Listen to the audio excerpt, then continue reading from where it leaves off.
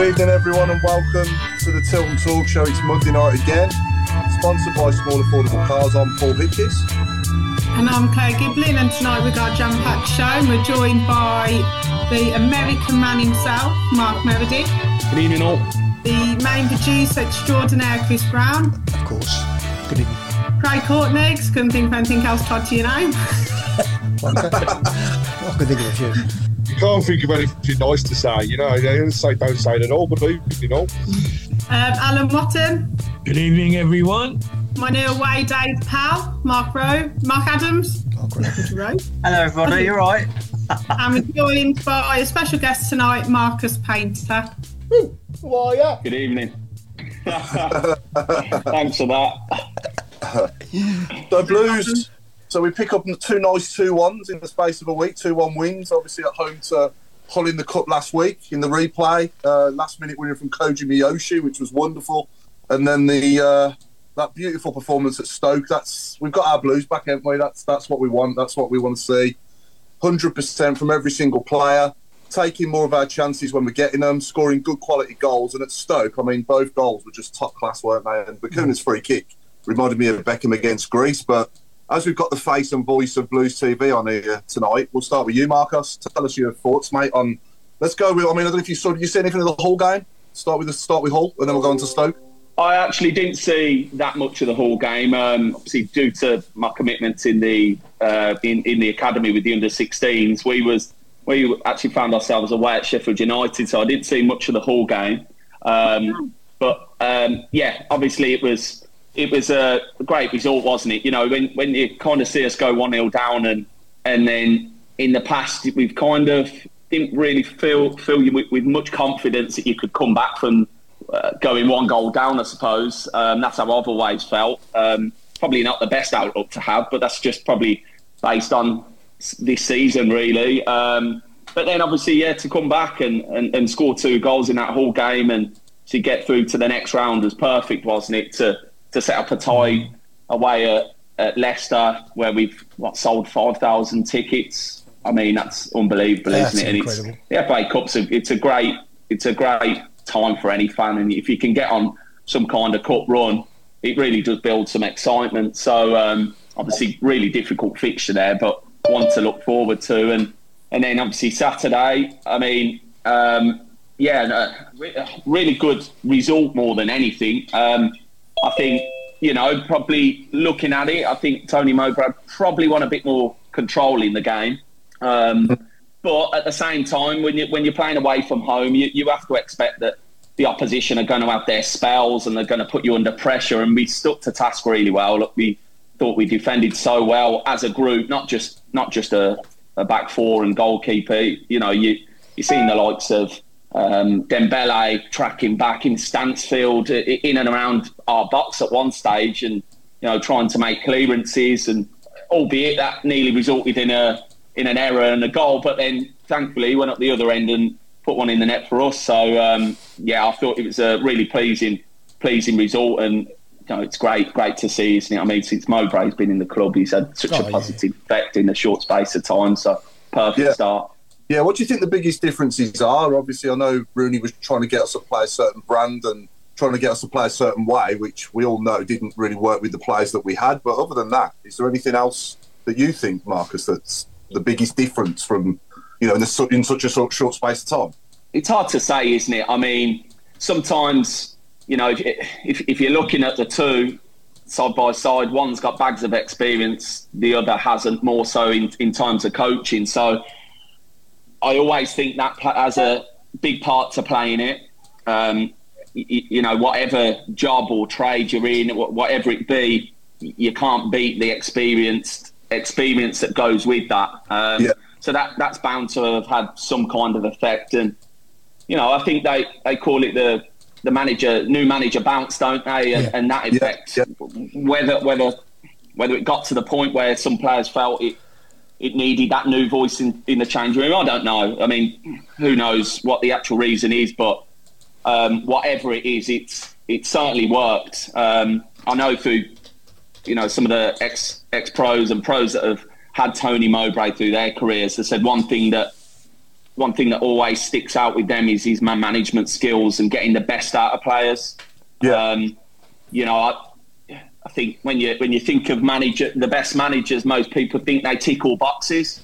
And realistically, you don't always have to do that. You know, that's why you have staff around you that can do areas you're not so good at, maybe. And obviously, one of Tony Mowbray's key areas, from what I'm hearing, some of the lads say, is that he's just a real good guy, and wants to get to know every player and wants the best for them. So sometimes that can go a long way, even before you get to the tactical side of the game and the coaching methods and styles. So yeah, it's obviously I've never really come across him too much myself personally. Obviously played against him over the years and against these teams, but the first team are over at Epic now, over at Henley and Arden. So from an academy point of view, we don't really get to see too much of the first team train, but they're always welcoming if we do want to go and watch. So yeah.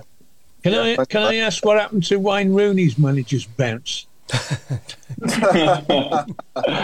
doesn't always work. It just didn't work, did it? It didn't work, and again, it's always hard to put your finger on the actual reasons. I mean, everyone sat here will have their own opinions on why it didn't work, but I don't know either. But I think when it gets to that point when the crowd starts turning on the manager and you're not getting results, it's tough. I mean, players will always question a manager when things aren't going right. Maybe not to his face, but I've been in dressing rooms where players will get together and be like, what he's telling us to do is not working here. And, it's not a nice environment when things are going like that. You don't really want a blame culture, but unfortunately when we're in such a high pressure situation like first team football is, then people do look to point fingers, and 9 times out of 10 when it goes wrong, it's the manager's fault. So yeah, unfortunately that was the case, wasn't it? Yeah. Claire, I'm going to come on to you next, because I know on Friday we sadly lost one of our own, didn't we, in the rain, and just going to come on to that if you don't mind, Claire. I know that you've met Lorraine. I just want to say we're going to dedicate tonight's show to Lorraine. She was a massive part of the Blues family, home and away. I met her a few times. She was always happy. She's definitely one of us. So just sending all our condolences to all of her friends and family as part of the Tilton Talk show, and she'll never be forgotten, and she's definitely a true Blue. So rest in peace, Lorraine. Massive Blue. Absolutely, yeah. So I'll come to you next, Mark Meredith. How are you? And what did you think of the game on Saturday, mate? Yeah, good. You didn't ooze world class, did it? But we did we got the performance that we wanted. We got the performance. We got, as you said earlier, we got our Birmingham back. We've got a hard-working team. Majority of this team is obviously still the John Eustace team that we talked about in the past, that are hard-working with passion and love and desire.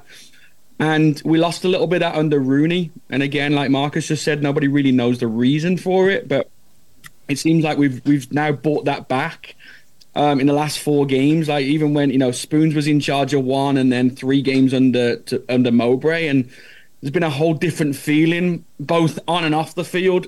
Obviously watching it on TV over here in the States, I didn't get to see the whole game because it wasn't on. I watched the game Saturday. So watching the fans behind the goal was the excitement of that again.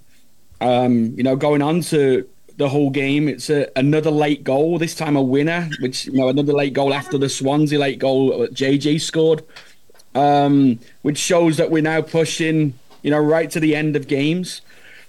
2 really good goals on Saturday. Stansfield's taking his great, and Bakuna's free kick, you can't really get any better than the quality of that. So no, it's pleasing. The players are playing back to their strengths. As Marcus said, we've got a manager that is very knowledgeable about the game. From what I hear from my coaching friends, great man management skills and very down to earth. We lost that in Rooney, and I talked about it before. I thought maybe a bit of arrogance in the way Rooney was. But again, we'll never really get to the bottom of that. But we move forward, and I'm really enjoying the journey in the last 3 games. And long may it continue. Yeah, absolutely. And I think Christian Bielik at centre back as well, rather than defensive midfield, didn't do too bad, did he either? I thought he had a decent game at centre half next to Sanderson. Yeah, I think he did. He done well. Yeah. And I think from my point of view, I think he's probably had an arm around his shoulder a little bit. He struggled a little bit under Rooney again. Mowbray's coming back into the door. He's probably spoke to all the players, but he's probably said, listen, we're going to try you in a different position. He's filled in with the confidence and belief that he can do that. And for me, I think Shane, I think Long is probably still the best centre-back that we have. We'll take the 2 right now if they're going to do the job. Yeah, early comment coming in for you, Marcus, from Pete Taylor. Can you ask Marcus if Cristiano Ronaldo is still in his pocket? Well, yeah, that's probably one of the only times that he's probably ever been subbed against a 19-year-old from Birmingham, isn't it? It was, I always say this to people when they say, what was it like to play against Ronaldo?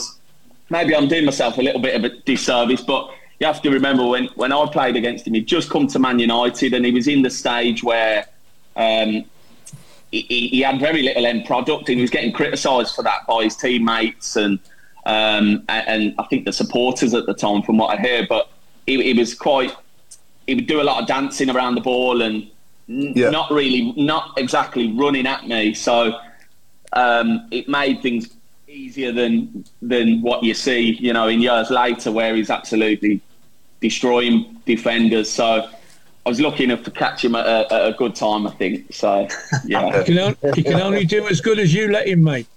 Absolutely. That's it. I got to admit, I'll never forget that. The one moment up on the Kop side, and we both had a shoulder to shoulder, and I got the better of him, and he went flying. And I remember the Kop just went wild, and I thought, oh, jeez, I wish I could have the footage of that.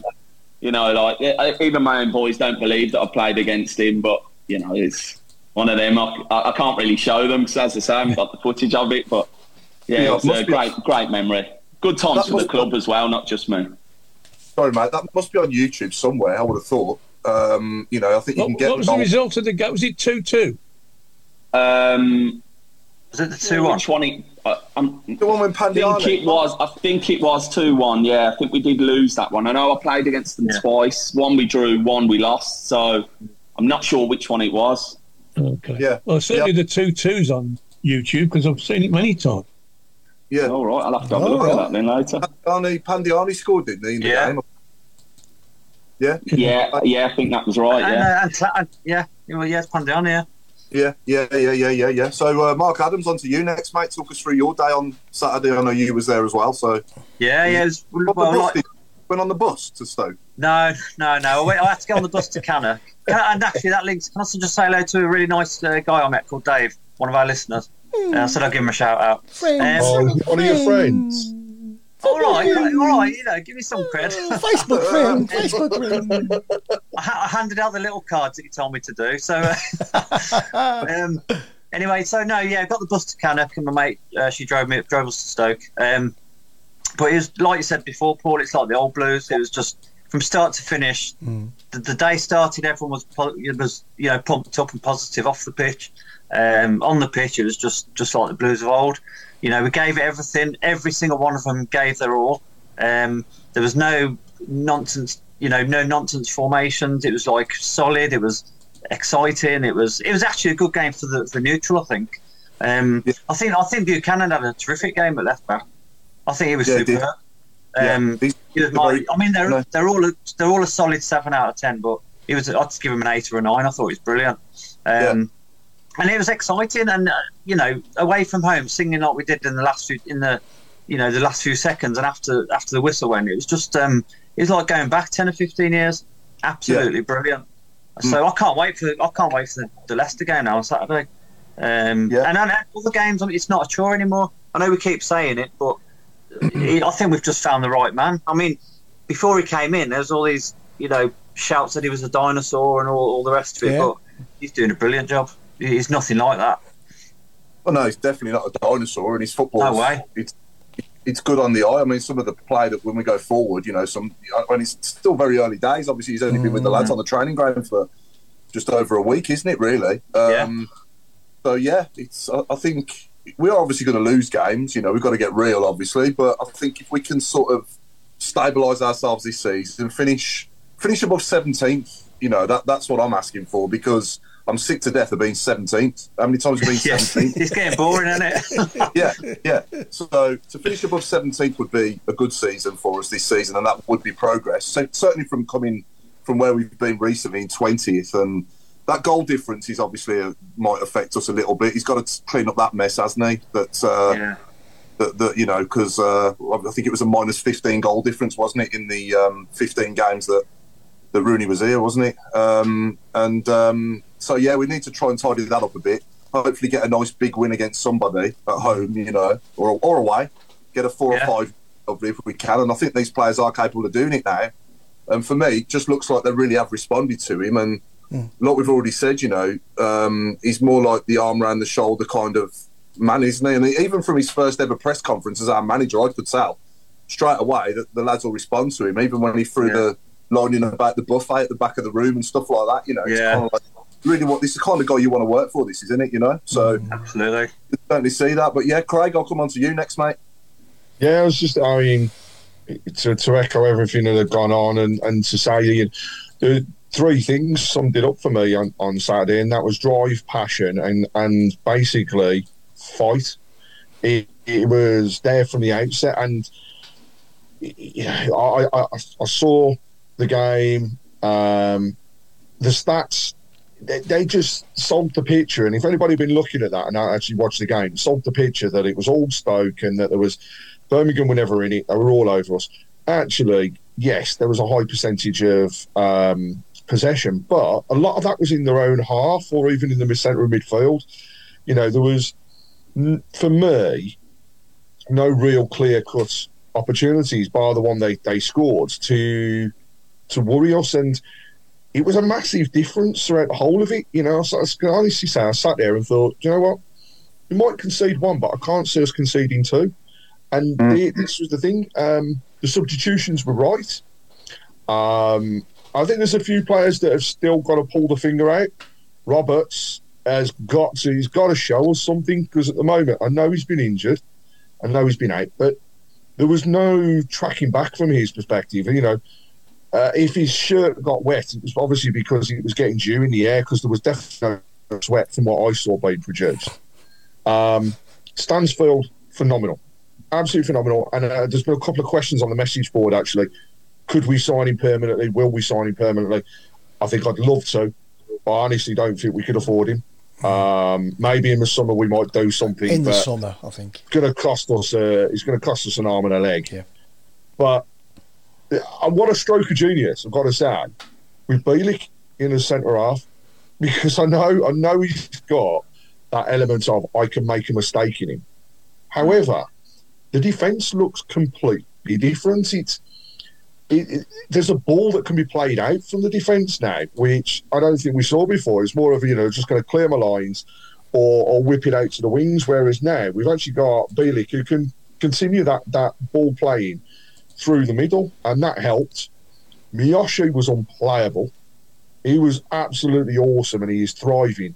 And his partnership with Stansfield, that can be amazing if it continues the way that it is. But overall, it was just lovely to end the day and actually, have a smile on your face and think, hey, we just turned over a team who ultimately 4 weeks or just over 4 weeks ago made us look stupid at St Andrews in front of our own fans. And that was the big difference. And 3 words to sum it up: Blues are back. Yeah. Who was everyone's man of the match on Saturday, would we say? See if we all agree. Buchanan for me, Paul. Yeah? Marcus, what do you think, mate? I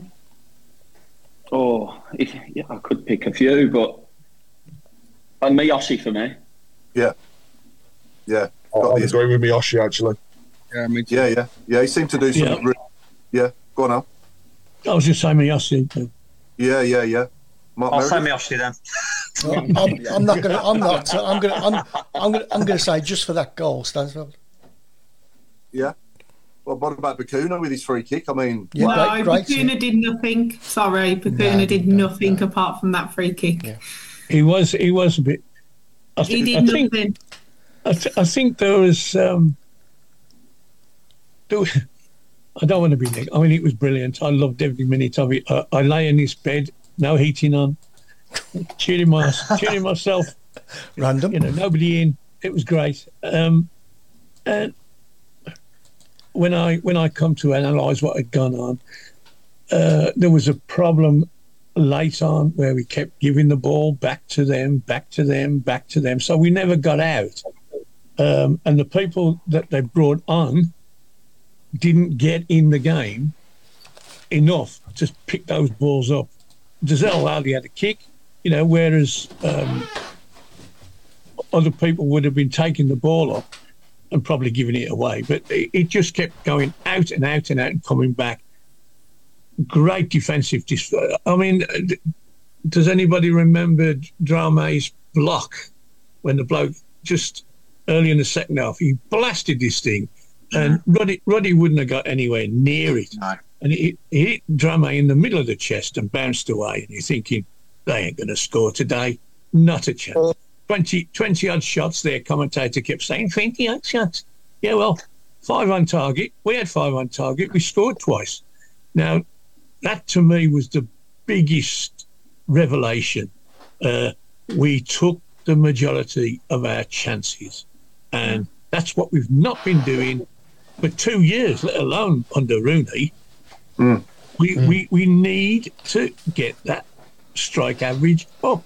And, I've always said, trouble is we only score 1 goal a game. Well, in the 3 games this week, we've scored 2 in every game, and we haven't lost any of them. If you score 2 every week, you're not going to lose too many times, are you? No. And Stansfield's goal was... I love the way he rifles them 6 inches under the crossbar. No goalkeeper's got a chance with them. I mean, he's done it 2 or 3 times, hasn't he? Just rifles it in. Is it just the guy. Sorry, Alan. Is it just me, but does he remind you of Paul Devlin a little bit when he was up front with Furlong? He was a bit. He's quick. He's tigerish. He's strong. He's a good finisher. You know what I mean? He just reminds me of Dev. He does when he. Yeah. He's got a bit of force cell in him. Yeah, he's even got the same hairdo as Dev had then as well in 1996. Well, the Stoke commentator kept calling him James, so he worked it out in it. When the ball hit the back of the net, and he turned around and pointed to his number. The commentator worked out who he was because he kept thinking he was Jordan James, but hey, I had a bad day. I had a good one. I mean, the other thing is, Ruddy, he looks a completely different guy, and because he's got a stable defence in front of him, he doesn't look as though he's worried about anything now. And back to the shot stopping and being Ruddy of old. I mean, that's the other thing. Your defence is only as good as the people in front of them, and your goalkeeper's only as good as the defence in front of them. So the fact that he feels, I should say, better, to me puts him in a good position. And now I look at this window and think, we were going into it thinking we were going to sign a goalkeeper. I don't think we are now. If I'm completely honest, if we see one more coming through, I'd be really happy. Giselle, so when he came on, nice crunching tackle that he put in there, and he won me over straight away just with that one tackle. So get some of them down at St Andrews, and he's going to have the backing of everyone. Yeah, definitely. Marcus, I'll come back to you, mate. Tell us a little bit, for those that don't know, obviously, a bit about what you're doing at the club nowadays. Yeah, so when I finished playing a good while ago now, I first went into coaching with the Blues community, so the education development program, and that was my first real taste of coaching then. And following that, I was asked by the previous academy manager, was Christian Speakman, who's now at Sunderland. He asked me would I like to come into the club to coach within the academy. So his viewpoint was that he wanted to get more ex-pros in around the younger players and kind of offer that kind of guidance to the players. So I took him up on it, and I've been with the under-16s ever since. It seems to suit me, that age group. I'm comfortable with that, and obviously I'm still learning. I don't think you ever stop learning. Obviously people say, "Oh, you played the game, so you should know a fair bit." Yeah, but as we know, recently with our manager, it's not always the case of no matter what you've done in the game, then just easily transfers and you can just get your message across to the players. I think that's the hardest thing, is kind of getting the key points and messages to the players in the dressing room and everyone to buy into it. So, so I'm with the 16s, and I've been really fortunate to have some really good youngsters that have come through the system that since I've been there, and it's been great for me really just to step back and see their development. Obviously we've had a number, haven't we, from Jude Bellingham to Job and George Hall, Jordan James. The list goes on, doesn't it? Ramel Donovan recently. So, it's great because obviously I get to see them at a young age, younger than 16s. Obviously, that's my age group, but you see them in younger age groups before they get to you. And, just seeing their development and seeing them step out onto the pitch at St Andrews is the main thing that kind of gives you that satisfaction. So, Academy's doing something right, aren't they? I think that's fair to say, because there's been some talented youngsters that have come through. Yeah, I was having the conversation with my dad yesterday about, I like my 1 to 11s on this show and picking the best teams and all that. And in my lifetime so far, I was trying to pick an academy, Blues 1 to 11. And obviously I couldn't have Francis Latchford and, Joe Gallagher and players like that because I didn't see them. But I was trying to do it, and I was struggling in a few positions. Don't worry, mate. You was left back, and that's why I was waiting for that. I put Matt Sadler centre back as well. Although he didn't play centre back for us, he did go on to play there later on in his career, didn't he?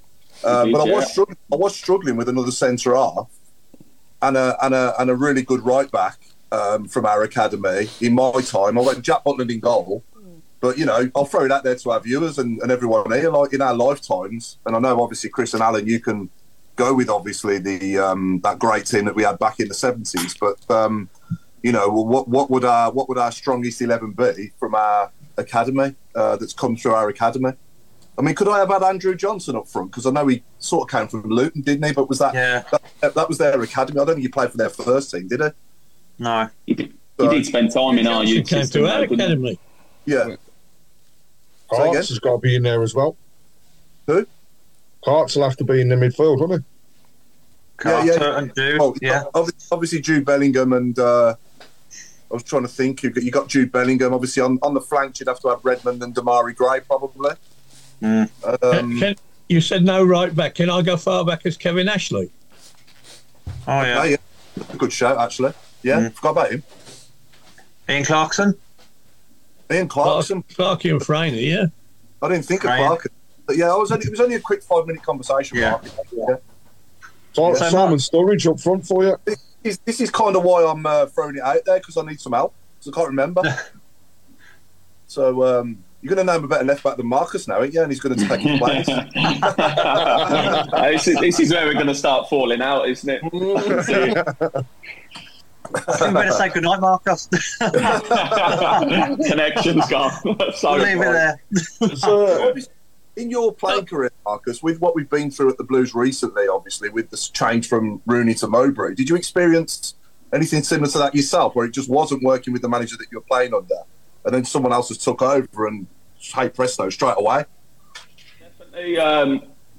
Well, I wouldn't say the end result where I was at, where it worked eventually, but I had a similar kind of tricky spell at Portsmouth. So obviously you remember the time when Portsmouth were going through that stage of their ownership had changed and the supporters had kind of all grouped together and got the club out the mess they were in. It was. I'd probably say there when I was at Portsmouth, they're in that stage of kind of trying to stabilise, and they're actually in League Two, so it wasn't a place obviously where their fans wanted to be or anything like that. That wasn't the ambition at all. But I went there under Guy Whittingham, and it was pretty hard. I mean, they were just signing anyone that it seemed like that had played a good number of games. They were looking for like experienced footballers, so to get, I suppose, at League Two level, because you're only going to get players that are coming towards you're at the end of their career. But that's, I mean, even then we had Patrick Agyemang, remember him, and David Connolly, the Republic of Ireland international. So for League Two football, we had a really good squad. But yeah, it just, I mean, Guy Whittingham wanted us to play total football, play out from the back in League Two.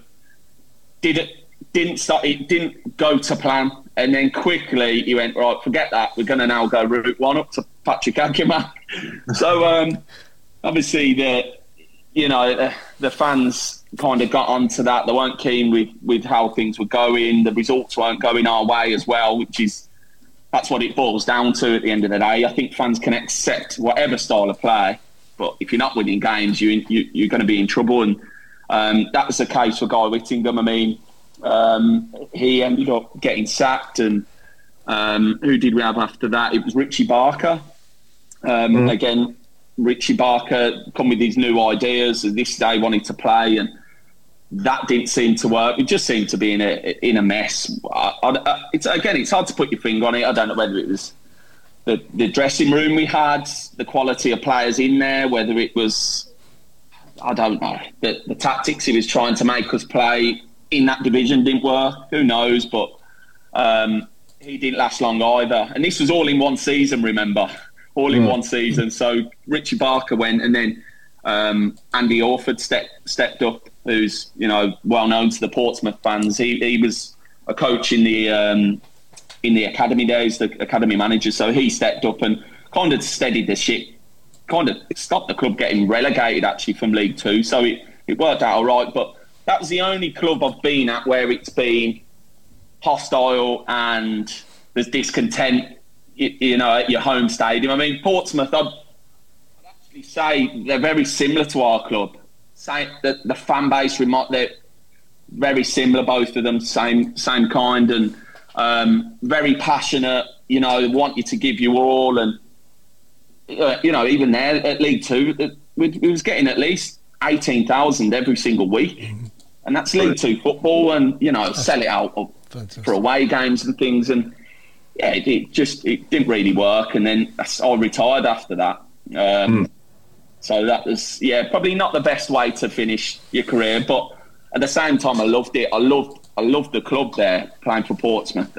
As I say, it reminded me what I like and what I'm about. As I say, probably because it was similar to the Blues fan base. It just didn't work out. How far back we going, mate? This would have been 2014. Okay. 2014, 10 years this year, then, yeah. So you retired 10 years ago this year? Yeah, I actually haven't thought about it like that. Yeah, it would be. Wow. Yeah, look at 23. Yeah, you mentioned Andy Orford there, and his son Nick actually came to the business that I worked for a bit. He's been gone now a few years, but I was working with his son Nick for a little while, and I know he appeared in the first team at Portsmouth as well. Well, funnily enough, he got his opportunity when his dad got the job. And that was another thing as well. Like, at the time, I knew his background was academy football, but as soon as he took over at Portsmouth, straight away he's put about 5 young lads into the first team that were nowhere near ready. And I mean that wound quite a few players up, that they just weren't ready, and they weren't helping the team, and it was just a case of, right, how can I kind of help myself out and the players I know, and it's always going to reflect well on him, isn't it, if you can say, oh yeah, we've had 5 players get a first team debut this season. So it didn't really work, but I know we've known in the past. Same happens when I was at Blues with Steve Bruce. Obviously, Alex Bruce seemed to get a lot of opportunities. It's just the way it is, you know. Yeah. It's his son, isn't it? So he's going to look after. Claire, the weekend. Just go back to the weekend. I mean, first of all, your video went absolutely viral after you posted the free kick. Mark's mentioned it already. The atmosphere. You go to like every away game. Yeah. What?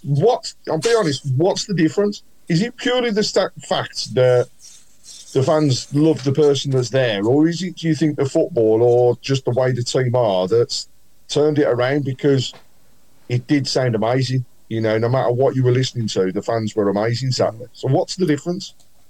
I don't think it'll ever be about the football on the pitch. I generally think that it's who's in charge. I think that he's brought everybody together. I think that the football is good. We can still improve, but I generally think that, you know, they love Tony Mowbray. I mean, we've already got 4 songs for him. And I just think that everybody's just got a bit of a buzz back. I know that I've all of a sudden, I've fallen right back in love with them again. I just think that everybody's involved. Everybody enjoys going again. And, you know, like, the goals were amazing on Saturday. I mean, I haven't seen a free kick like that for ages. Gary Gardner's doesn't even come close against West Brom. I mean, that free kick from Bakuna was sensational. And Stansfield's goal was brilliant as well. So I just think that, the atmosphere, we sang basically every song that we know on Saturday, and it was great. Compared to Leeds and compared to some of the others when he was in charge, I just think we did an amazing job. And I think the away fans as well, we are loud, and when we win and when we play well, we get behind them. Definitely, yeah. Mark Meredith, was you at the club at the same time as Marcus when he was playing for us? Yeah, I worked actually with the community department when he was there. I think, was you under Stuart Hall, Marcus, at the academy? I was, yeah, Stuart Hall and Brian Eastick as well. Yeah. So I came in with Terry and Christian. So I would have been coaching with them when you'd probably then. I don't even think you even played in the first team then. I think you'd probably moved on by then. Because would you make 5-6 appearances, something like that?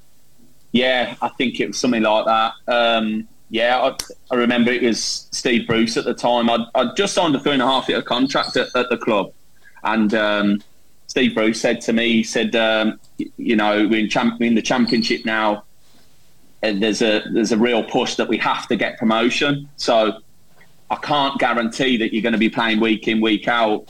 So he said, you know, you've had clubs come in on loan for you, and one of those clubs was Swansea at the time, Swansea City. So I got to admit, at the time I didn't have a clue what Swansea were like, or I knew they were in League One, and Steve Bruce said to me it was like they're, you know, a really good club, or potential to be a great club. They've got a big fan base and they've got ambition to, you know, climb the league, get out of that league. So I've got to admit, every move I made in football kind of worked out.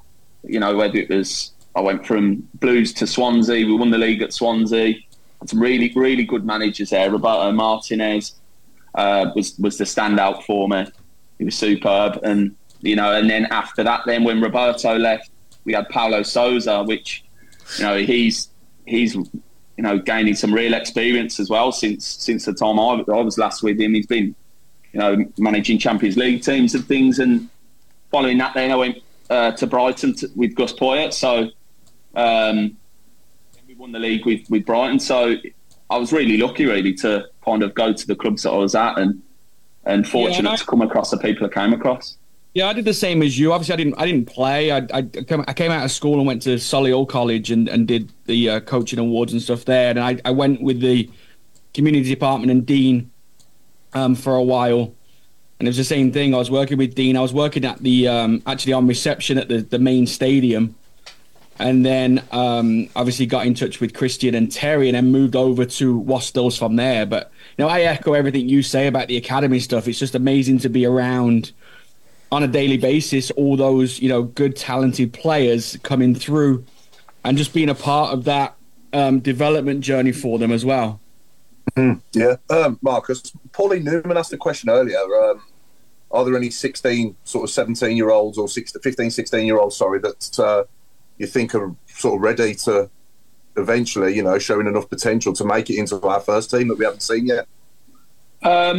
We've just given out around about 8 to 10 scholarships from our age group. So they'll be full-time employees as of next year when they leave school.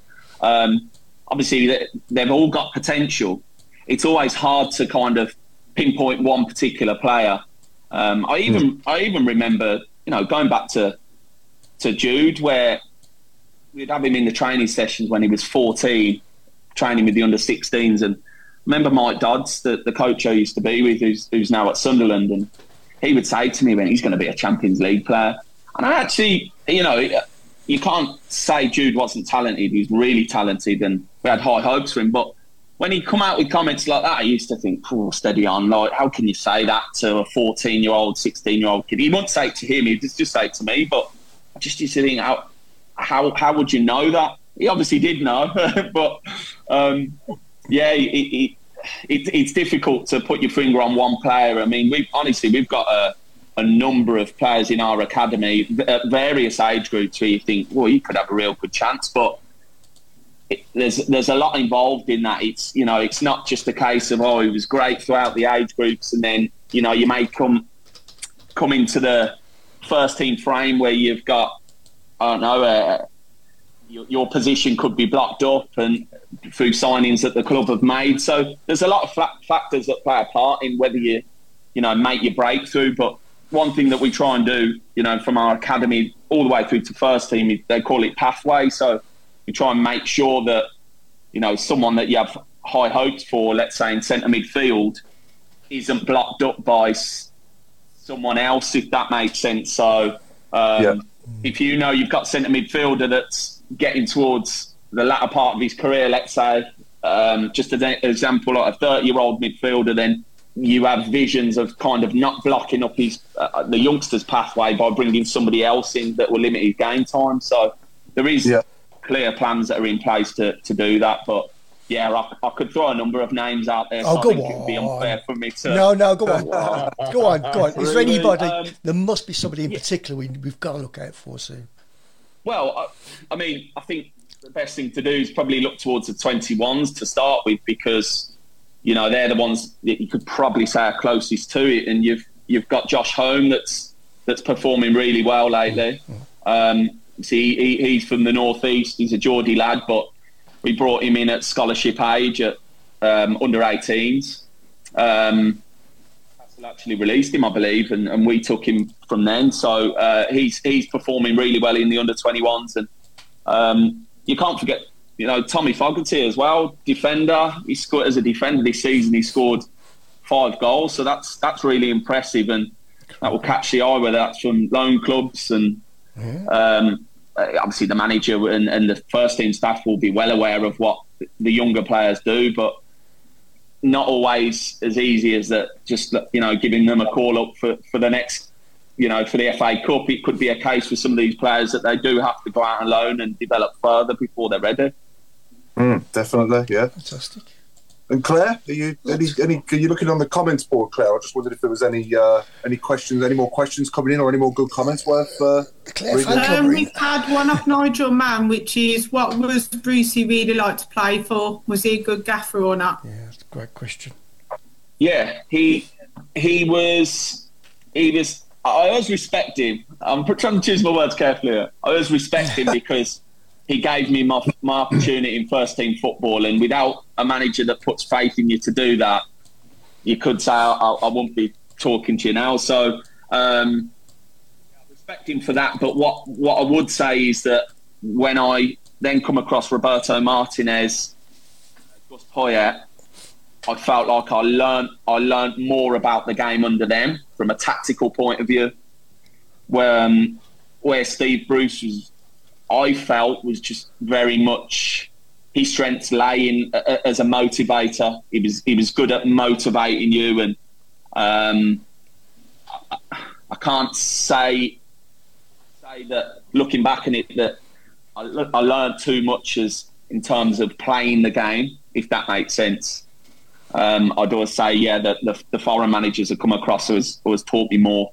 But that I'm not being negative to Steve Bruce there. As I say, we've all got our strengths in certain areas, and I'd probably say his biggest strength was that motivation factor that he could give. And obviously, being a captain of Man United, you have something about you, don't you? Yeah. You know, he was very successful for us, so getting us up to the Premier League, so we can. You can't take that away from him. So I respect him. I respect him for that. We had the best of him as a manager, didn't we? I don't know if he'll manage again now. Hopefully he does, but if he doesn't, if he calls it a day now, then I think looking back, in his early 40s, we had the best of him as a manager. I don't think anybody else. I know he got hauled to the FA Cup final. Didn't need to be fair, but I think we had the best day. We had the best days of him. I think definitely. Yeah. Definitely. Yeah. There is another one from Benji Smith. What's Marcus think about the likes of Dixon and Tatum Jr.? So you got two really talented centre forwards there. I mean, both are natural goal scorers and have a real eye for goal.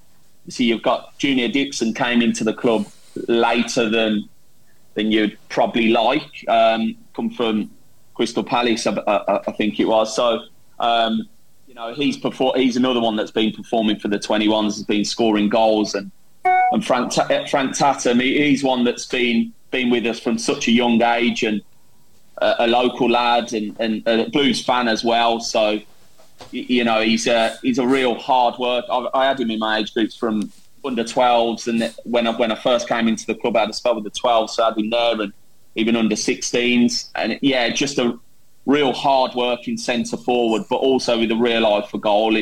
He does give you so much. I mean, he would be one that, if hopefully one day he can make the first team, and with the desire he has for the game, he's one that you could really see the fans taking to. Like, believe me, he doesn't let many defenders off on an easy game. He'll leave a foot in at times and really crash into them, and that's something I know our fans enjoy.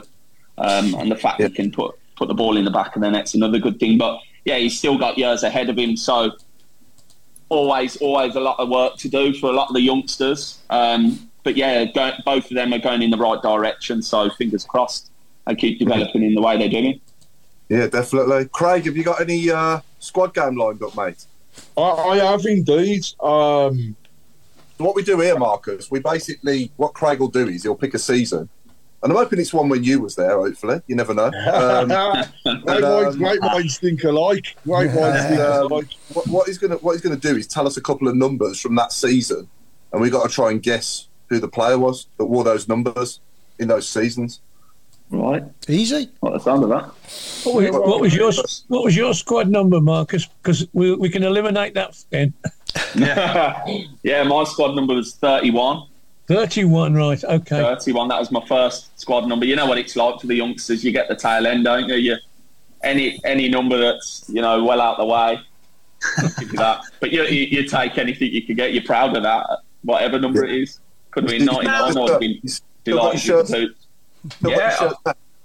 I have. To be honest, they were in my dad's shed, the mum and dad's shed, for a long time. They were actually, the mum and dad got them framed, and then I didn't really look after them so much, so they were kind of went in my dad's shed, a bit unloved, because I'm not really big for things like that, shirts and memorabilia. I'll stuff it. I'm salivating here. Looking at his lips over here. Most of my stuff is stuffed in the cupboard somewhere. Like, Republic of Ireland 21 caps. No disrespect. I'm not, disrespecting anything what I did there or the country, but I'm just not really one to kind of show it all off. So. I am. He'll try and find out where you live now. He'll be around your house. I've got an Azerbaijan shirt you might be able to have that's in the cupboard. Look at him. He's salivating. He's all over it. Yeah. So go on. But, sweating here. Quite emotional. But I say that since obviously recently. my wife, she thought it would be a good idea to get them up in my blue shirts framed in the house. So we've actually moved them to ours now, and we've got them up in the hallway, actually, which I'm not too keen on, but everybody else in my family seemed to think it was a great idea. But yeah, just one of them. Just put a tray of donuts in front of you then and took the jam out of everyone.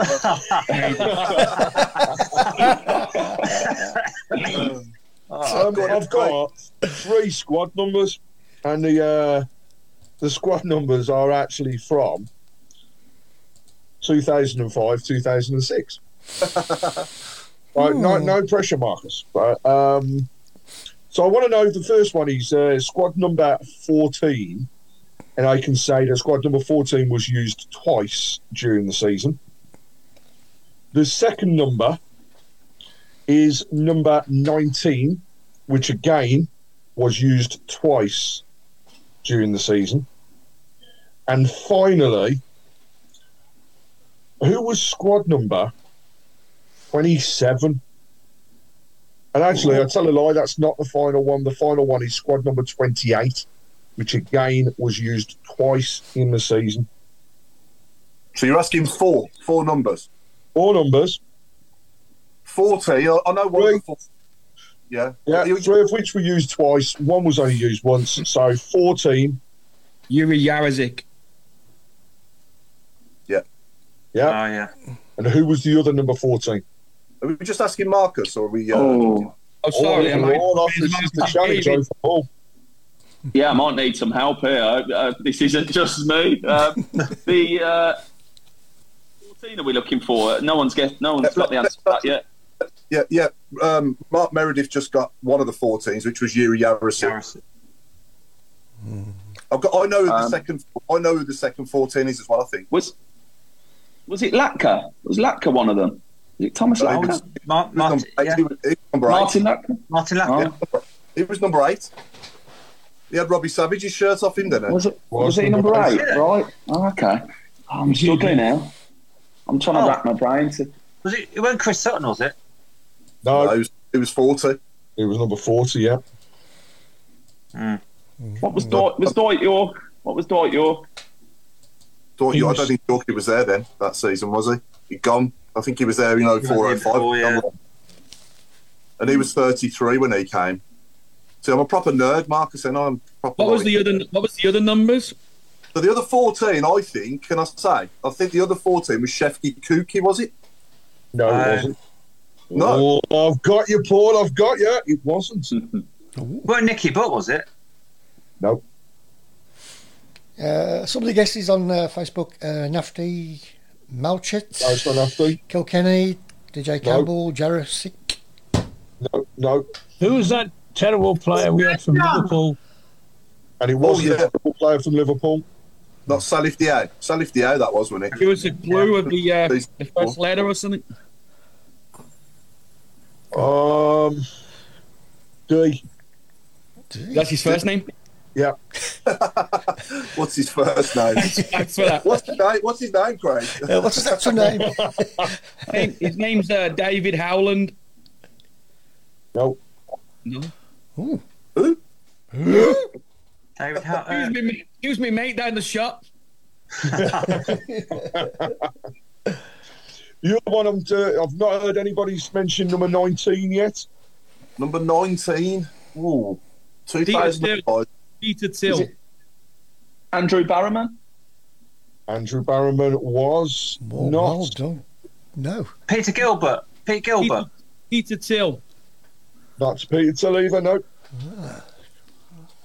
I think Peter Till was 19. Matt Burley? You're lying to me. Matt Burley? No, not Matt Burley. Peter Till.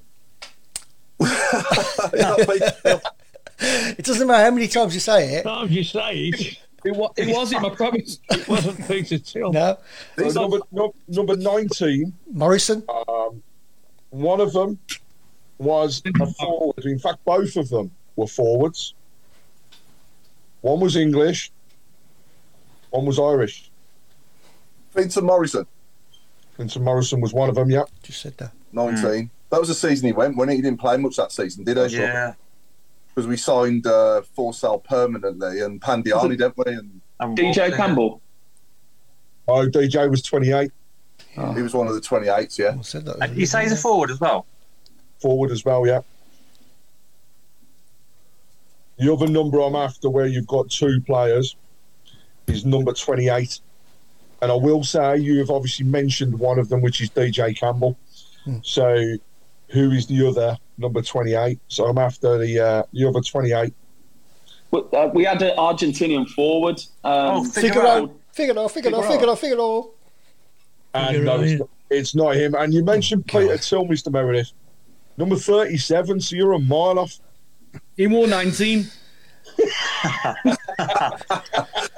Till. In the reserves, maybe. I've got his shirt here on the wall. Don't tell Road that, whatever you do. Yeah, seriously. I'm booking flights now.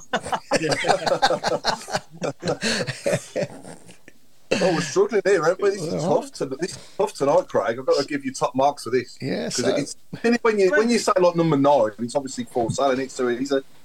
Was Krofsky had gone by then, hadn't he? Jarowski. But he was American, so yeah, ignore me. Jarowski. The number 19 being an English striker, first initial was J. Jiri, no. Did you play much in the first? Did you play in the first team? Played in the first team, not many games though. Ooh. More First appearances in the reserves. Josh. Jack. Jack. Jill. Joe. John. Oh, somebody's just mentioned the first name. John. James. James. What was his second name? James. Is it Barrowman? No, that was Andrew Barrowman. Andrew, wasn't he in Doctor Who? And Andrew Barrowman is actually your other 28. So you have got one of them. That was a lucky deflection. James. What's it rhyme with? Bike. Yeah. What's his mum's name? James Vaughan. James Vaughan, yeah. Oh. No. James McFadden. Oh, close to Mux there. James James McFadden. Good knowledge, Claire. Yeah. Well done, Claire. I only rhymed it with bike. Yeah. Bike, yeah. I've got no actual knowledge. Have we got them all now? So the other one that I wanted was 27. And 27, I will say it is tough because 27 never made an appearance in the first team. Nyatikuki. No, Neftakuki was 33. 27. Carl Mottram. Initial, it was a C. Was it? Carl Mottram. It is Carl Mottram. Check you in, Mr. Adams. Are you Googling these? He's getting fast No. Googling these. Yeah, he's got someone on the camera, and he on like your phone or I something. reckon he has, yeah. Somebody's there going... It just so happens. His mate off the bus must have texted him. There's a couple of comments that have come through on the message board asking who the ugly bloke in a beanie hat at the end of the EFL credits were. I'm not too sure if anybody can help at all. No. I'm not sure that was. No. Oh yes, I saw that. Yeah. Paul.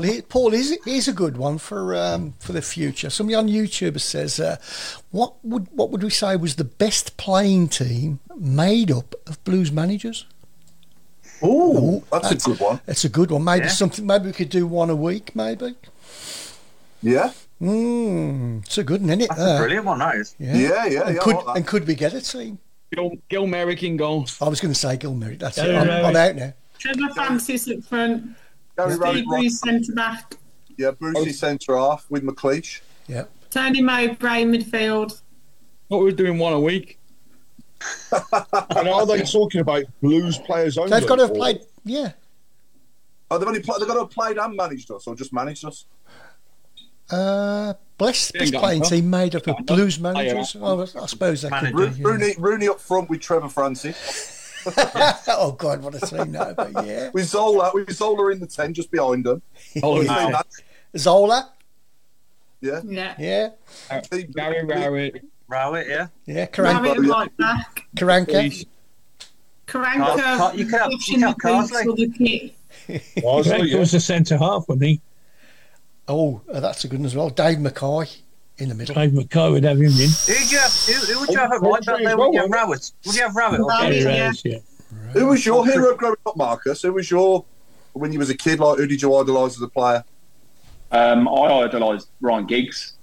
Okay. I know there's no Blues link there, but I was just left-footed, and obviously, you know, when you're a kid, you look towards those like top-end players, don't you? And he was mine.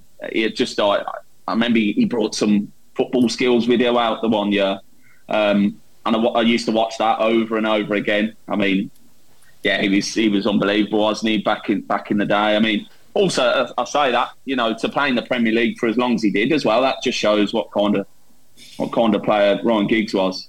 You know, I think Ferguson used to put him centre mid, didn't he?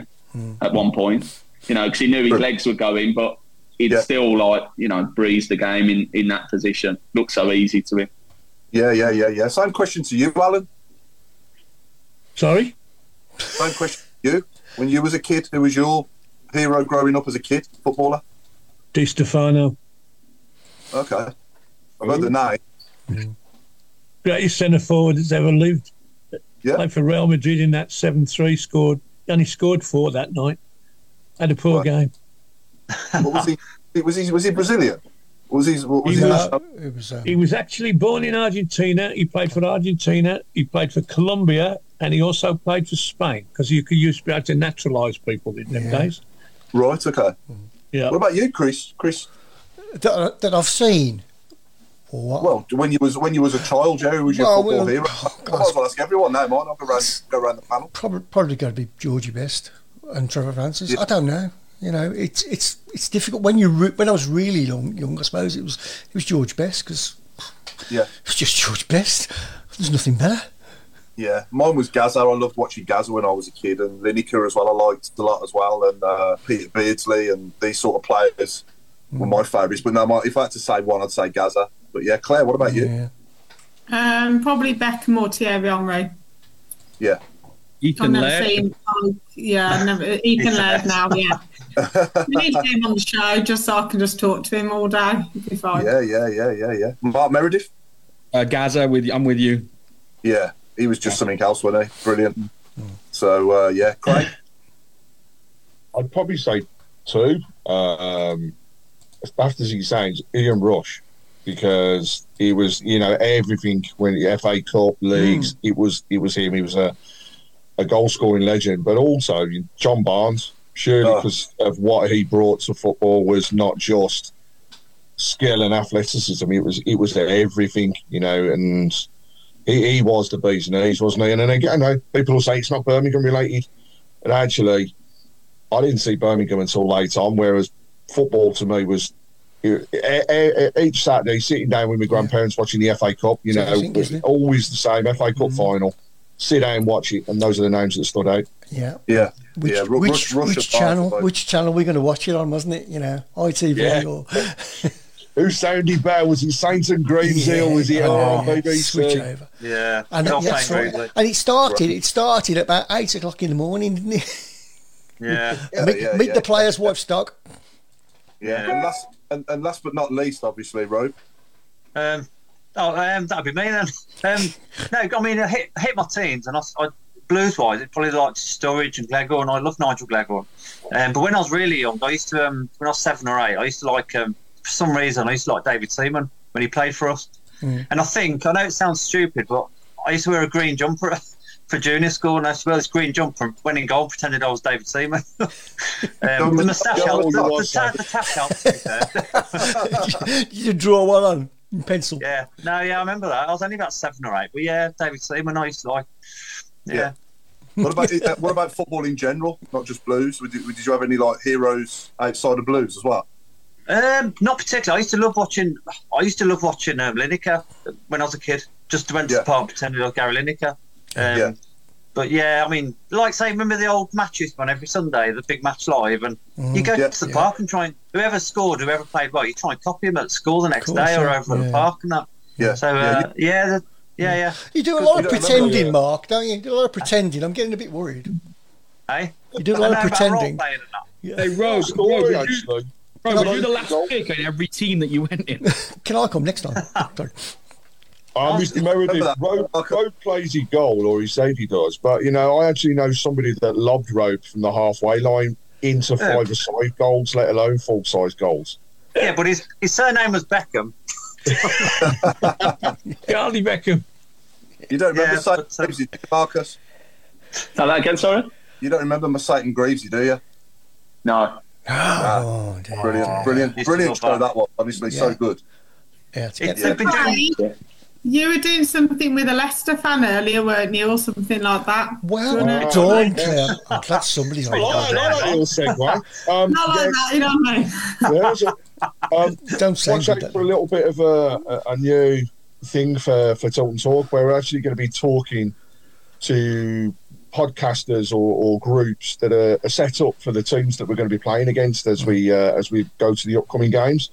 So this afternoon, I've recorded a little bit with Chris from Leicester Till I Die. Really good interview and insightful, actually, to find out their podcast is very, very, very similar to ours and the reasons why. That's good. It's very, very good. So watch out for the details on there, and along with the predictions for this weekend's game. So, Chris, have you got a little snippet? Yeah, I'm going to try and play some. There we go. Here we go. Now, hopefully.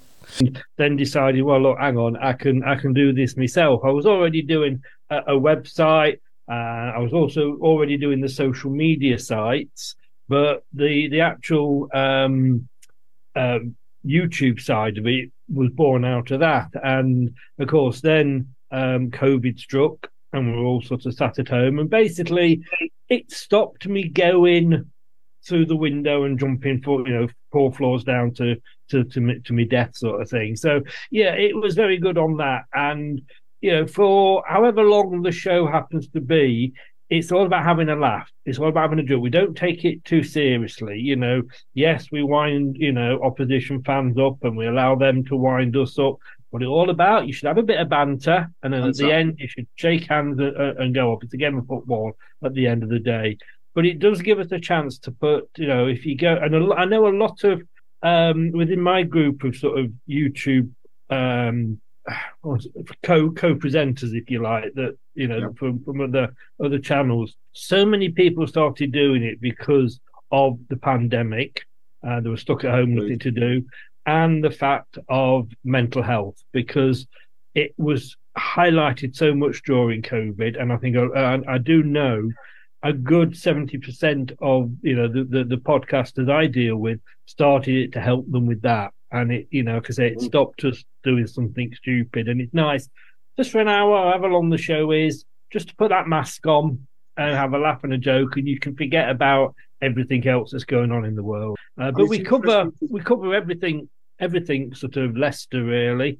And obviously the main shows. And there you go. That's the sort of thing we're doing. There we go.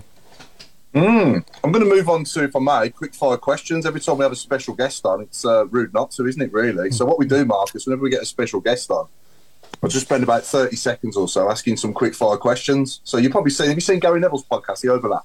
Yeah, I've seen it, yeah. Yeah, so when he's walking around at the end and he's asking them questions off his phone, like very quick ones. Yeah, so yeah. That's what we're going to do, if that's okay. Cool, yeah. Favourite alcoholic drink? I think I know this. Madrid. Yeah, same here. Favourite city in the world? New York. Same as me as well. Favourite superhero? Batman. Yeah. Messi or Ronaldo? Messi. Last minute penalty for your life, who's taking it? Jay Stansfield. You can invite 3 people round for dinner from anywhere in history. Who are you asking? Ooh. David Beckham. I'm keeping it all football. David Beckham, Roy Keane, and Ronaldo. We'll have a chat about that game that we played. Yeah. Who controlled the music in the Blues dressing room when you was there, and what was it like? It was Jermaine Pennant. So, yes, it was quite lively. Like, Jermaine loved the night out, liked his music, big character in the changing room. So, yeah, it was R&B hip hop type of style. Yeah. And your favourite music and genre and band? What's on your playlist at the moment? Honestly, I like anything reggae, 60s music, modern pop, the like indie rock, anything. Give me anything. Yeah. I haven't really got like a set genre I'll stick to. Okay. I'm open to all kinds. So, you know, the wedding DJ that sticks the soundtrack on, I'll take that because you got a variety. Yeah, that's good. Who was the funniest in the dressing room at Blues when you was there? Robbie Savage, probably. Yeah. Yeah. Always doing something, wasn't he? Yeah, he was a joker. Don't get me wrong, he used to wind a few people up close to where like they'd nearly snap on him. I saw Ian Bennett nearly lose it completely. Sav just, you know, he'd do silly stuff like, you know, where you kind of see on a playground, but yeah, he used to think it was funny, and we did as well as young lads as well. Yeah. What was your pre-match routine and meal? Did you have go-to for every game? I would always have scrambled eggs on toast. That would be my pre-match. And yeah, I'd always do like 3 knees to chest before the actual whistle. Like, you know, where you've done your warm-up, whistle's about to go. I'd do 3 knees to chest. Don't know why I started doing that, but I don't know. Once I started doing it, then you always feel like you've got to keep doing it. Yeah. So yeah, 3 knees to chest as an odd one, but that's what I did. Favorite boots you ever played in? Boots. Puma Kings.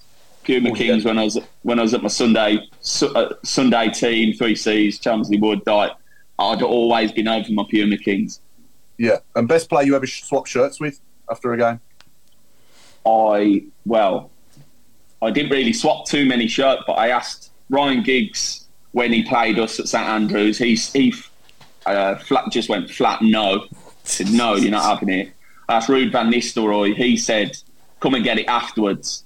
But I was scared to go and get it afterwards in case the manager had a go at me for getting somebody's shirt and kind of accusing me for being just bothered about that. So the only shirt I've got upstairs is Jermaine Pennant from when he was at Stoke, and I played him for Brighton in the FA Cup.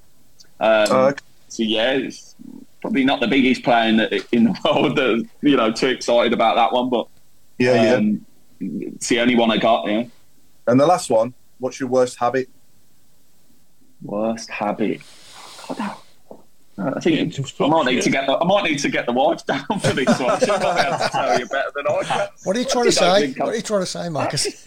I actually don't think I've got any bad habits, but I can't think of one off the top of my head. I know she'll say I don't cook enough. I'm quite lazy at times around the house. That's probably, I don't know whether that's a habit or what, but a bad trait at least. You untidy or anything like that, or you tidy person? No, I'm tidy. I am tidy. I'm quite particular in that sense. Saying that though, when I first started playing and I moved away from Birmingham and I had a place of my own, I would actually let the dishes build up. I didn't have a dishwasher at the place I was in, so I'd let the dishes build up to the point I'd have nothing where I had to do the washing. Oh yeah, I do that. I do that now. That was teenage days. Yeah, and I'll do one more just for the road. So, which manager would you have loved to have played for that you never did? Probably just go modern era. Jurgen Klopp. Mm. Yeah. Tommy Mooney said exactly the same thing. Oh, really? Yeah. He just. I like his personality. He seems like he's got a great personality around the players. You know, you see him putting an arm around them quite often. And just his style of play. I mean, it's exciting football, isn't it? Front foot, good to watch. Saying that, I'm not sure I'd have been able to keep up with the pace of it, but that's another story. Yeah. What about computer games? Are you much of a gamer? Do you play what's now called F24 instead of FIFA or anything like that? I used to be. Saying that, my 7-year-old gets me into FIFA, so I have to teach him a lesson quite often. You know, and he's quite shocked that I keep beating him, but I used to spend many afternoons just wasting my life, really. When I was playing football, afternoons just on computer games. But them days are well and truly gone now. You know, I've got 3 boys, and unless they want me to play something with them on there, it's normally Super Mario World. So they're only young, so I'm on the Switch with them. But it's I used to be like big on Call of Duty back in the Brighton days. All the lads would get online, and we would always have a good laugh on that. But well and truly gone those days now. I'm 45 tomorrow, and I absolutely still love to this day Super Mario games. Honestly, I could play them all day, and we get on it. Me and my wife and my daughter, we play Super Mario Party, and we play Mario Kart. And honestly, they're the best games. Like, they're the best fun. They never die. Yeah, they're superb, aren't they? Mario Kart. It's no, as I say, like, my boys love all that. So if when they want to invite me on, I just have to show them the ropes. You know. There's a couple of questions that have come on the message board as well, actually, just off your quickfire ones there, Paul. So Dave Twines asked a couple. He said, Marcus, do you paint around the house? I've been known to. And then he's also said, his serious questions, what do you think of VAR? I don't like it at all. I really don't like it. It just kills the momentum of the game, doesn't it? You know, 1 minute you've got the whole stadium celebrating, then they're waiting however many minutes to make a decision on whether it's a goal or not. I remember seeing Andre Mariner, you know, like when VAR first got introduced, I saw him at the gym, and I said to him, I was like, do you think they'll ever scrap this? You know, he said, well, for one, he said, I hope not, because I'm kind of involved in it, you know, at that was back, this was years back. He said, but they'll never get rid of it just because the amount of money they've pumped into it and how the Premier League see it as an importance to what they do. So, it's not for me. It's just, as I say, kills the momentum of the game, and I don't like all the waiting around. It's, you know, scrap it, but I can't see that ever happening. Do you not think it's better, though, when you watch, like, Champions League or the World Cup, for example? Do you not think it's used better in other countries or in other tournaments other than the Premier League? Or do you think it's still the same? I don't really know too much. I mean, I don't watch too much foreign football to kind of have a big enough opinion on how they do it. But I'm just not keen on it full stop. I think I used to love the talking points on Match of the Day of, they've got this wrong. The referee's made this call and he's got it wrong, or, you know, he's got it right. I used to like that. You used to go off the official's decision at that point, and that's how it was dealt with. I just think, you know, like, it's gone too far now. The fact you're pulling up an offside, someone's boot is offside, or their big toes slightly offside. It's gone too far, and I'm not keen on it one bit. But, you know, that's the modern game for you, isn't it? I suppose we have to deal with it. Yeah. I mean, for me, the thought of not having Maradona's handball again, or, you know, that sort of thing, and Thierry Henry's handball, and, you know, he does take that out of the game. Like, and obviously, anyone that used to dive, and I think back to David and Gog at Liverpool, which was one of the worst ones ever, wasn't it? When we give a penalty away at Liverpool for that. So it's nice to think that that's can't happen again. But I do agree, it does hold the game up to. They take too long, you know. They shouldn't have the lines drawn. That's the problem. They should go with what they do in other countries, where they actually show like the bodies, and then it's just like right, that's offside or not. Yeah. So I think because we draw lines, we're a little bit behind everybody else. Yeah. It's a bit like that system in tennis, isn't it, that tells you whether the ball's in or out. Yeah, Hawkeye. Yeah.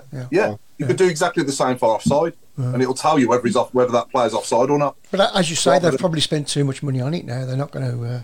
They're not going to change it, are they? No, millions. Go on, Alan. We're talking about computers here. They work 1,000 times quicker than the human brain.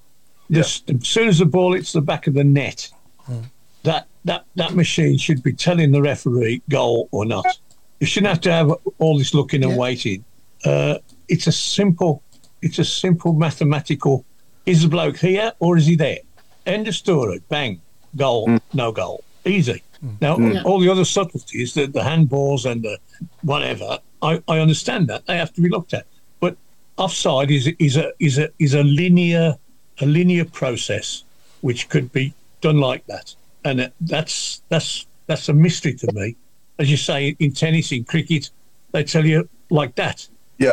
Whether something's in, out, whatever. Why can't it be done in football? They've got to look at the rule though for a handball, I think, because that's ridiculous. All this natural position and all this, that, and the other. It could be just so much more simplified, so much easier. Maybe if you raise your hands above your head and the ball hits your arms or your hands, then that's handball. But if you keep your arms down, I don't know, because obviously you can't jump, without putting your arms up. So I don't know, it's a tough one. Ain't it? What was the handball? I always remember when I did a bit of refereeing, I remember giving a penalty. There was a wall, and it took the free kick, and the ball would have hit the bloke in the lower regions, and he put his hand over his lower regions, and the ball hit it. And I gave a penalty. And he said I was protecting myself, and I said nothing in the rules says you can do that, son. You can't protect yourself with your hands. Yeah. It's a penalty. You've deliberately put your hands there to stop the ball with your hand. End of. This is a good question. Do you ever think we'll get to the stage where they're doing rugby, where you actually hear the ref? This is from Nigel Mann. You hear the ref over the speakers. I need to. I think that would eradicate everything. When they had it like the Women's World Cup and they had it others, I think it just really helps you understand exactly what VAR was saying at the time. And I think in rugby, the only thing with rugby is that they actually respect the officials. Like they call them sir, and they actually take everything that they say.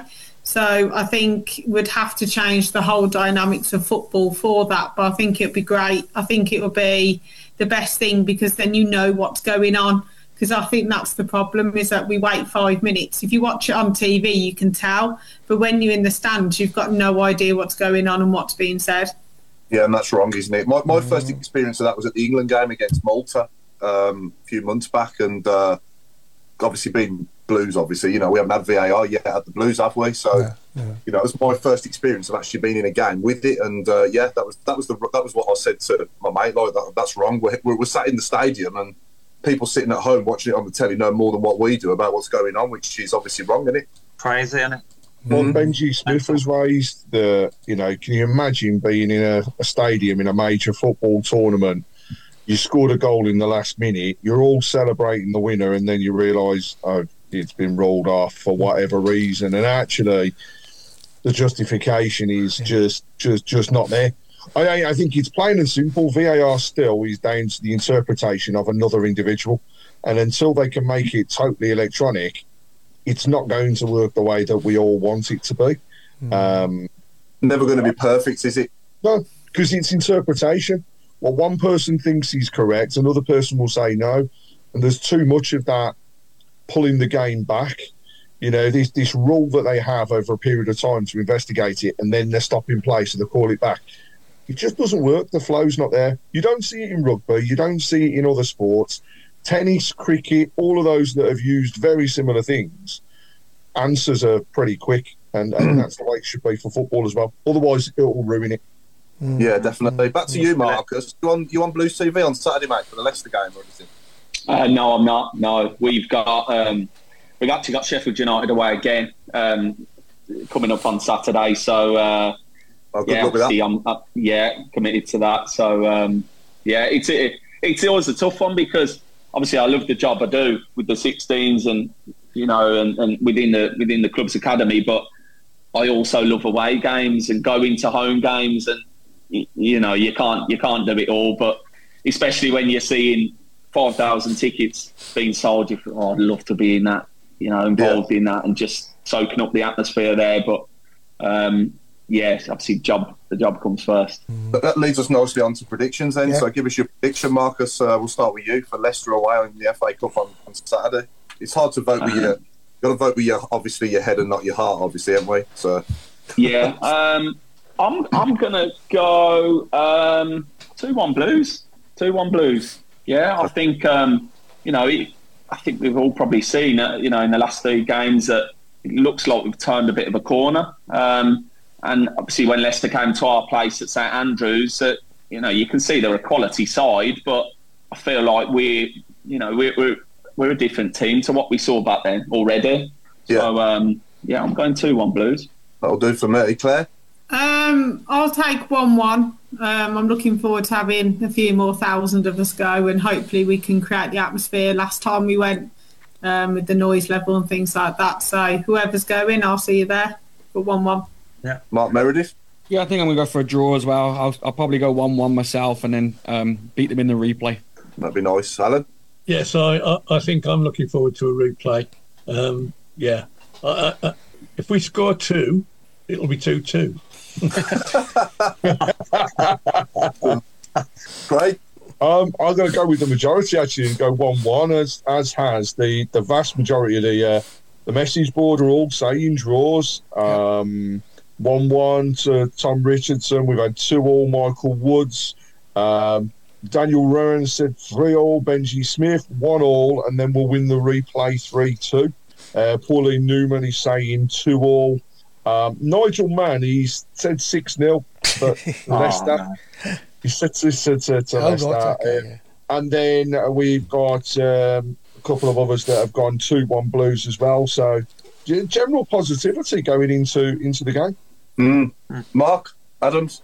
I'm going to say a sneaky 1-0 to us. I think we're due to have a big, cup upset. It's been a while, so why not Saturday? I'm going to go 1-0. Does anyone know sorry, Paul, do you know if Vardy's fit? No, I was told as part of the interview today that Vardy is fit but wouldn't play 90 minutes. No, he'd be on the bench, I would have thought. We'll win 1-0 anyway, so it don't matter. Get your prediction and then I'm too scared to say mine now, but we'll come back to me then. So I'm guessing it depends on what team Leicester put out, really. But I'm going to go for a very close 2-0 to Blues. Wow. Okay. Well, it's actually on the Super 6 on Sky Sports app this week, and I went 2-1 Leicester, but I can always change it.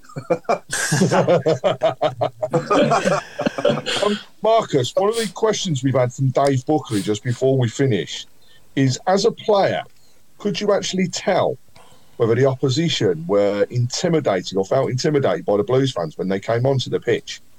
And how did it feel, to be in that position if they were?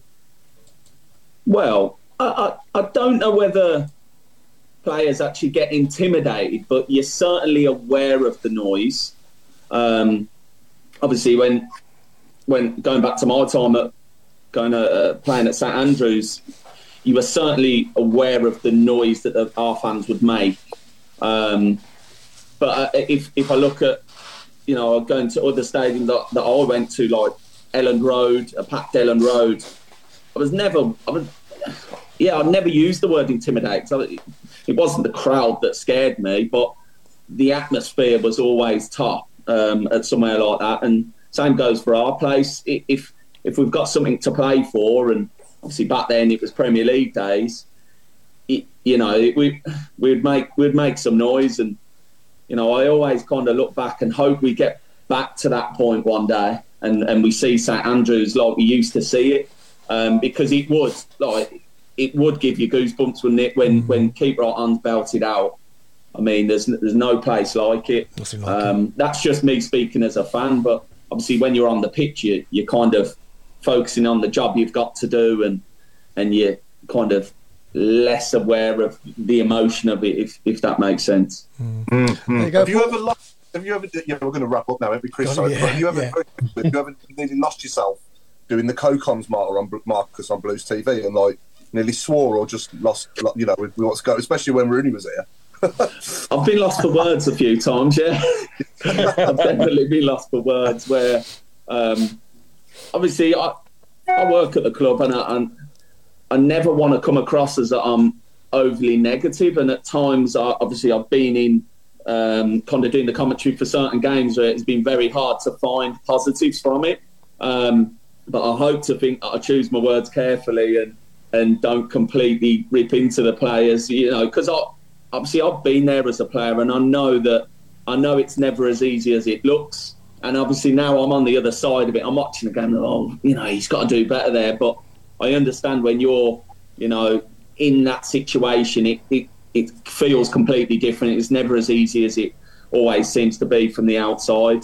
So I'm always I'll take the player side first, but there's certain things you can't defend. So you know, anyone listening at home, you've got to be genuine. Otherwise, they'll be like, "What's he talking about? He's trying to defend that. He's just missed from 6 yards out." So to be honest, to a degree.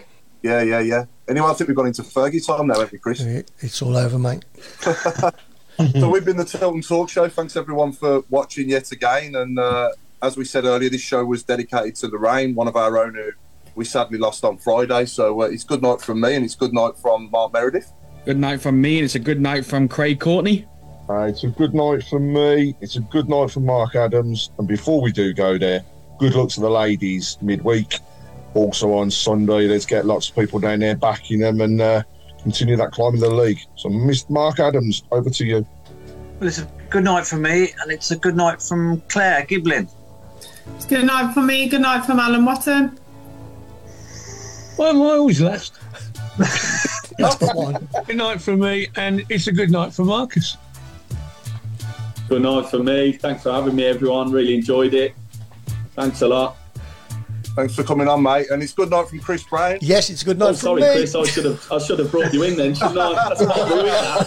Completely ruined it. Only had one job. Where were you in rehearsal? Where was he in rehearsal? You didn't get the memo, did you, mate? I didn't get it after the previous 5 that had just teed that one up. Sorry about that. I still think Peter Till wore 19. Shut up! Depends which website you I've look at. even got proof. Giblin, don't you start. Has anyone got any shirts knocking about? Marcus has got some in his shed. Yeah, I told you that Azerbaijan shirt. I'll have that, yeah. Actually, I did buy a shirt from Azerbaijan.